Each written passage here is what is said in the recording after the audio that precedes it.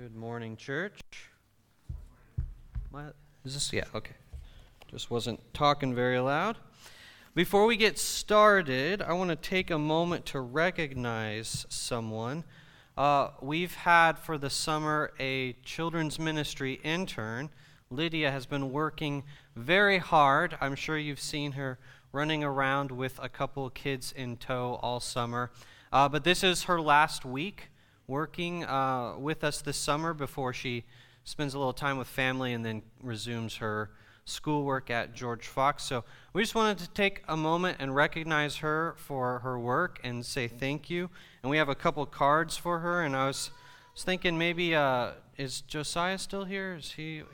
Yeah, Josiah, can you come up here and take these back to her? That way she doesn't have to run all the way up here. Here you go. She's on the back row there. Thank you.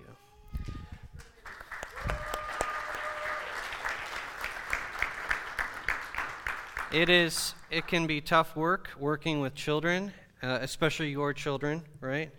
But it is an important task. And so, Lydia, we are very thankful for the work that you've put in blessing our children and just helping to bolster our children's ministry. Awesome. Well, Chris is gone. I think he's taking some much-needed R&R. And I just want to remind us all to be praying for their family. You've probably seen Lorinda's side of the family has been taking some hard hits recently, and so let's be sure to keep them in our prayers. But we are working our way through Deuteronomy this summer. In fact, we are almost at the end of Deuteronomy. And I want us to think this morning about the image of God that Deuteronomy portrays.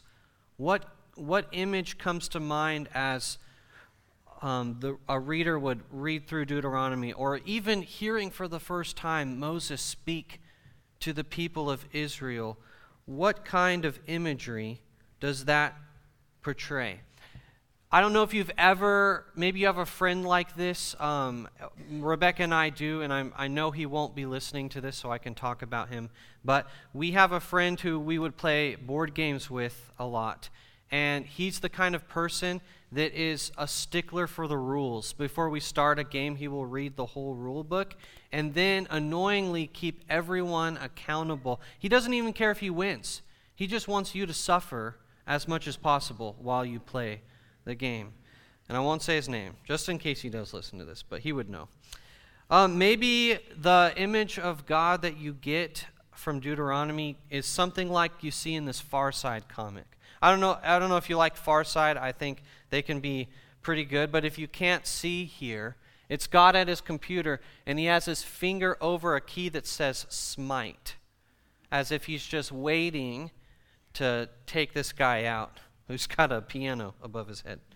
I don't know if that's the imagery that you get of God. I know that there are some who read the Bible, and that's the image of God that they come away with. That God's just waiting at his divine keyboard to smite whoever he can, anyone who steps out of line, anyone who doesn't follow the rules. And even reading through a couple chapters here at the end, you can kind of get that depiction of God. And I think it's understandable how people who are void of a relationship with God and who haven't experienced God's love and justice to come away with this understanding that God is just waiting to push that key and wipe you out. But after reading the law and then the curses to those who are unfaithful and the blessings to the Israelites if they are faithful, you kind of get this picture of God that's, if you go this way, this will happen, and if you go this way, that will happen.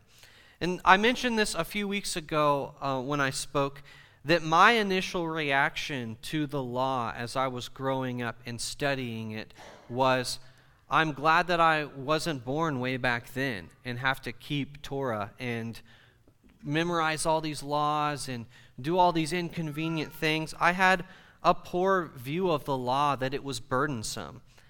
And, I thought, how can this law be associated with love? We have all these psalms even and scriptures talking about how the law is wonderful and that the law is love. And I just couldn't see that. But, oh, I think I just lost it here. All right, I'll just use this. Here we go. I think we can begin to see as we study that obedience to Torah is an act of love. Obedience to Torah is an act of love. It's not just about following these rules to make God happy. I don't think that's the kind of relationship that God wants with his people, but that it's an act of love. And if you look here in chapter 30, you can see these examples of what God is promising should they stray and return to him. And you can, if you look carefully, you can see that God's not just interested in them following rules. God's interested in their heart. And so the purpose of Torah was not just to define a set of rules like they're playing a board game, and if you step out of line, God's going to get you. The purpose of Torah was to change their hearts. And I think when you look closely, you can start to see that God is deeply concerned with the people's hearts and how they relate to one another and to him. That it's all about their hearts being changed. We can see in Deuteronomy that God is not setting up his children for failure. He's not created some intricate system and lofty standards for the people so that he can sit there and wait to press that smite button for anyone who steps out of line.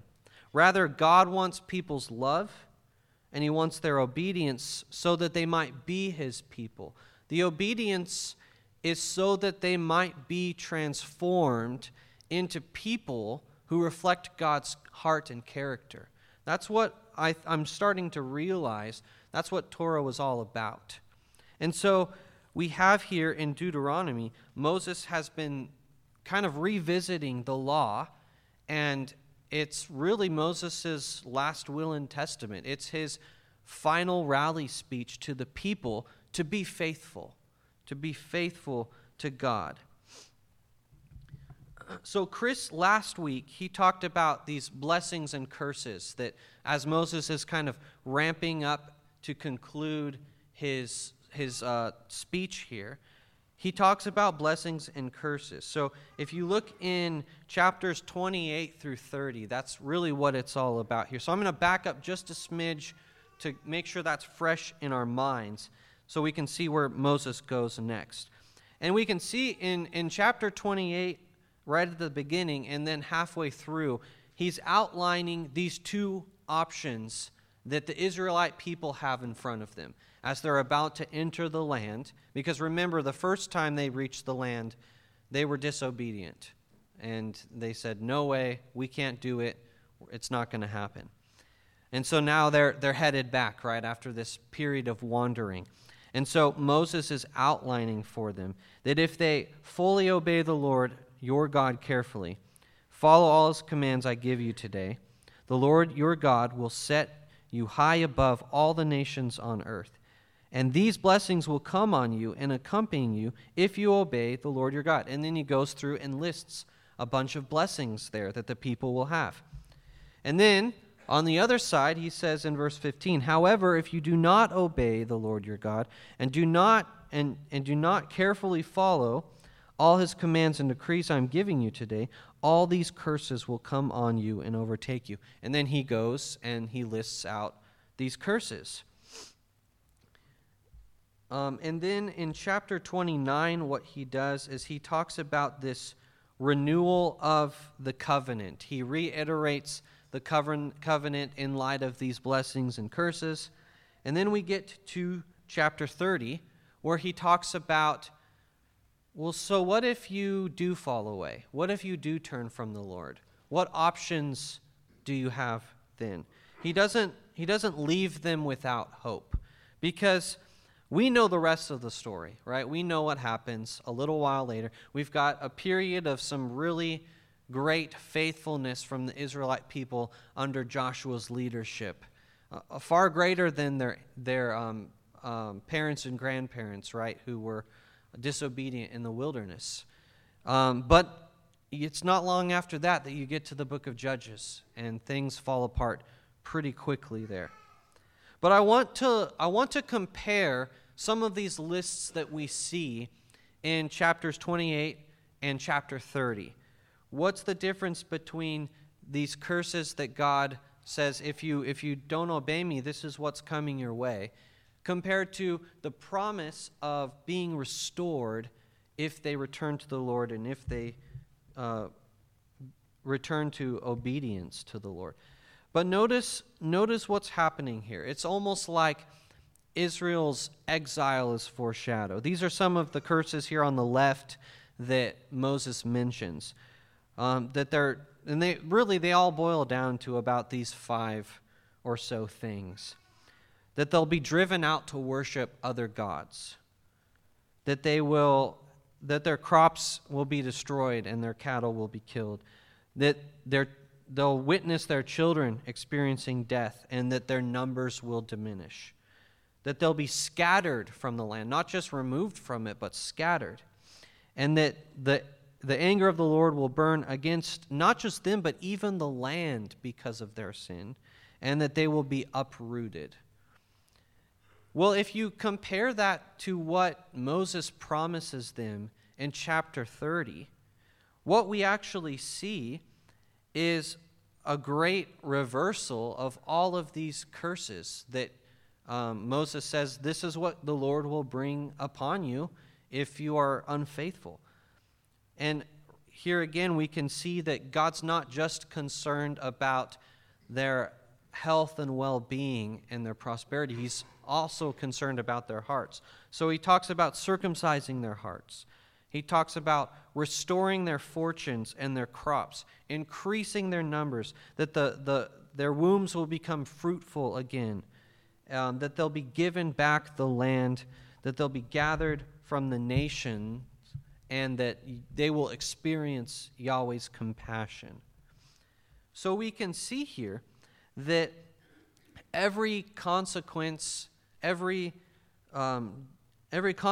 their disobedience would be forgotten and withdrawn, and that instead they would not only live in the land, but be prosperous again. Moses is telling the people here that even if they should fail, as long as they return to the Lord, he will receive them and bless them, and that God wants their hearts, not just their compliance, because when he has their hearts, he will have their obedience as well. And that's a good thing because, as we've learned, the Lord's Torah, his instruction, brings life and freedom, not death and captivity. Again, I think it's easy for us in a different time and culture and on the other side of the cross to look back and say, that's burdensome, that's captivity almost, to be under this yoke. But when we compare it to some of the other nations around them, we see that it was a blessing and that it brought life because they knew how to relate to their God. They didn't have to guess. They weren't in the dark. God showed them, and in fact, God told them, and he would have told them to their face, as Chris demonstrated, but they were too afraid, so God spoke through Moses. It's a much more intimate relationship than you see with some of these other nations around them and how they would interact with their supposed gods. So this hope that Moses gives them would be important because Israel had a long and difficult road ahead of them due to their continued stubbornness. They had truly experienced every single one of these curses promised by God because of their disobedience. As the story goes on, they're going to experience every single one of these things. And it's hard to fully understand how to have hope when things seem hopeless. And I think that's why it's so important that Moses is telling them this right now. Because I don't think they would have fully understood this, but they're instructed to pass this down to their children and their children's children. And one day, there's going to be a generation that really needs this hope. Really needs this hope. But since we're talking about holding on to hope and curses, I thought I would try to do something that I don't think I've ever done before, and that's use a baseball analogy. Now, I want to preface this by saying I am way outside my lane here. I'm not really a baseball fan, and from now on I will leave the baseball metaphors to Chris. But I think I'll do just this one, and it fits pretty well here, I think. So I want us to think about this idea of reversing the curse. You might resonate with that phrase before. But you don't even have to be a baseball fan to perhaps remember this big moment in sports history, really. So this idea of reversing the curse comes from the Boston Red Sox. And, you know, I'm going to be honest, I got some of this off Wikipedia, so if I'm wrong, don't blame me, okay? Again, I'm not a baseball fan here. But I remember this. I remember watching this and following it.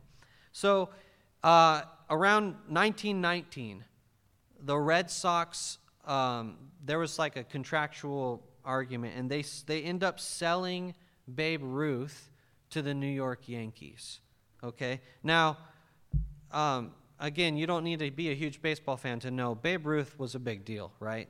So they sell Babe Ruth, and many dim years followed for that ball club. Prior to this, before selling him, they had won 5 of the 15 World Series that had happened. That's a pretty good record right there. With the Yankees, however, Ruth went on to win 4 more World Series, while the Red Sox went on a very long drought. The Red Sox would only reach 4 more World Series through 1986, and they lost every single one in Game 7. That is until 2004, when they went to the AL Championship Series against none other than the New York Yankees. And the winner of that, as I understood, would go on to the World Series. And so they would, if they got through this, they would get another opportunity, right? They were down 3 games of 7, and I believe losing the 4th, and they were able to turn things around, and they end up sweeping the rest of that series. It was quite incredible because, at least as I understand, no other team had done something like that, where they were really like on death's door here, but they end up winning and then winning all the rest so that they could move on. So then they go to the World Series, and they sweep the Cardinals. 4 games, boom, done. They win. And the shortstop who made the final out wore number 3, which was Babe Ruth's number. And so this is where the whole reverse the curse idea came from, because they were cursed. This ball club was cursed because they sold Babe Ruth. And so for like 86 years, they didn't win anything. In fact, that number's not too far off from some of the captivity that Israel experienced as well.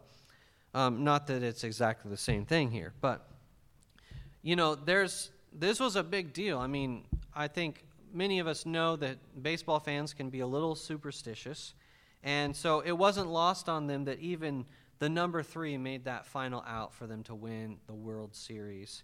And I imagine for many Red Sox fans, this was nothing short of divine grace and intervention. You know, for them, this was almost a spiritual moment for those diehard fans. They were cursed for generations. They probably knew what it was like to be a Detroit Lions fan, I imagine. And then finally coming up with a victory was nothing short of a miracle for them. Now, one of the differences here is that, this was all on the Red Sox. They did this themselves. Now, I don't know if the Lord is a baseball fan or if he works. It says that he moves in mysterious ways, but I don't think he had too much to do with this necessarily. However, I think there's something to be seen here in this idea of reversing the curse and being stuck in this generational pattern of hopelessness that the Israelites would face. And so, this is really Moses speaking to a later generation, but it's a message that they needed to hear. Chris reminded us last week of what it's like to get into this dangerous mentality of thinking that the good things that come your way come from your own hand. They come from your own work and abilities.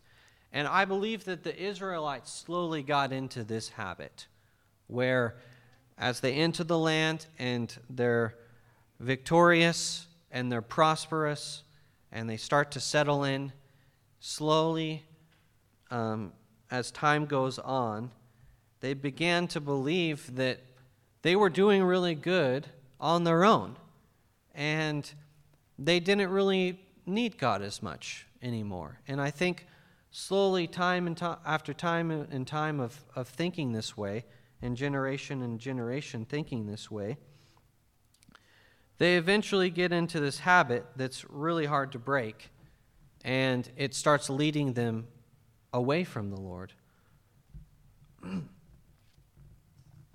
As I showed last week, or the week before last, God gave them the Torah to change their hearts. That's what the law was about. It was to change their hearts and to avoid precisely this mentality. You might remember some of the laws that I highlighted, specifically to Israel's leaders.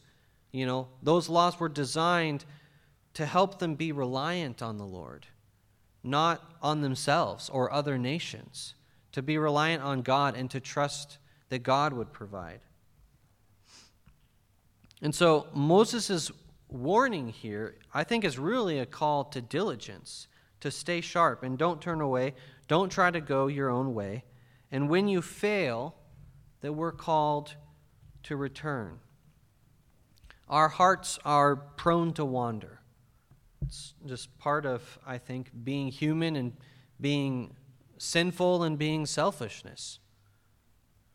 That our hearts are prone to wander. And how easy is it for us to slip into this mentality that we can do it our own way, that our blessings come from our own hands. And I think it's also ironic that we might think that our blessings come from our hands, but when we experience hardship, who do we typically blame for that? Anyone but ourselves, right? So it doesn't really work that way.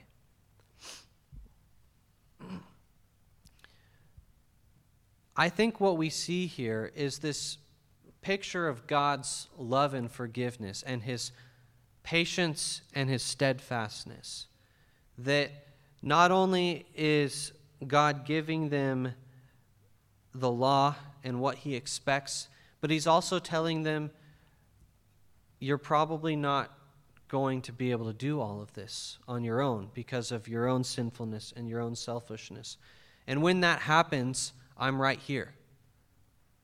Wherever you wander, all you have to do is return.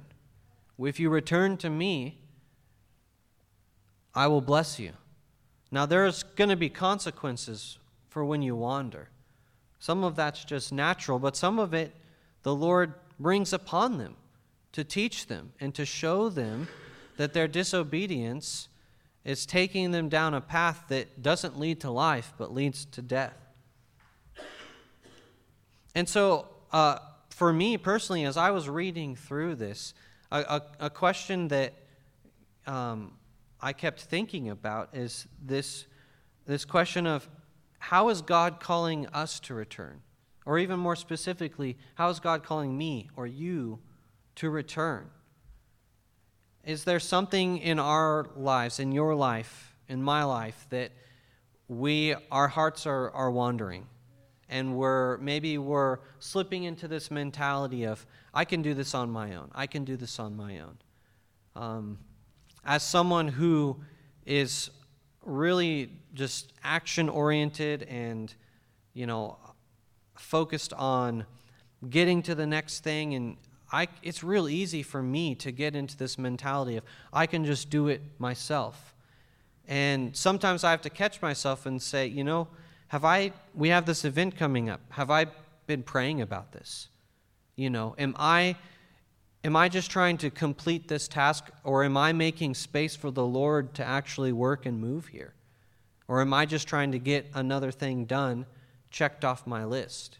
How am I creating space for the Lord to work and not Kyle to work? How am I being reliant for God to come through instead of just me? Because on my own, I might be able to get some things done, but I can't do what the Lord can do. Not even close.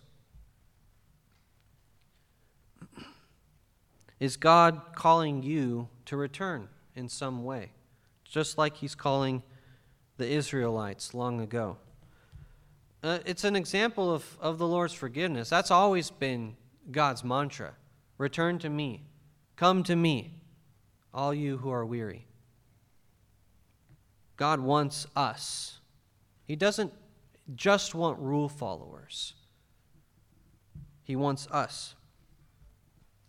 In many ways, I think Moses' conclusion here, as he's wrapping up his speech, it's very similar to the gospel that we see in Jesus Christ.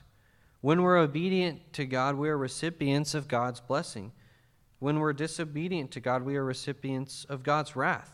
Not because we're breaking some arbitrary rules, but because in our disobedience, we're acting as agents of destruction of God's good creation. At the end of the day, I think that's what sin is. It's not breaking a rule, it's destroying God's creation. Whether it be in a word that I say to someone, or something that I take from myself, or anything else like that. It's destruction of God's creation. However, when we repent and when we return to the Lord, and when we put our trust in him, and we do his will, we are met with God's forgiveness and spiritual prosperity. And I want to look here. We started off the series with this because sometimes it's nice to see where this is going before you. I don't know if you're the kind of person that likes to read the end of the book. I don't think that's the best practice. But sometimes it's nice to know, where is this going? And I think in a lot of ways this is the climax of Moses' speech to the Israelites here, is this idea of choosing life. He says it here in verse 19. This day I call the heavens and earth as witnesses against you, that I have set before you life and death, blessing and curses. Now choose life, so that you and your children may live, and that you may love the Lord your God, listen to his voice, and hold fast to him. Again, you can hear Moses' concern, the Lord's concern is love for him. And so as we kind of near the end here, there's a couple things that I think Moses is saying to the people.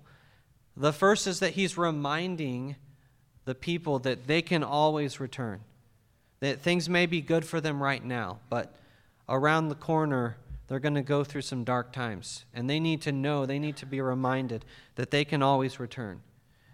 He's also reminding them that the law is not too difficult. He says that in verse 11, that they can handle this. They really can.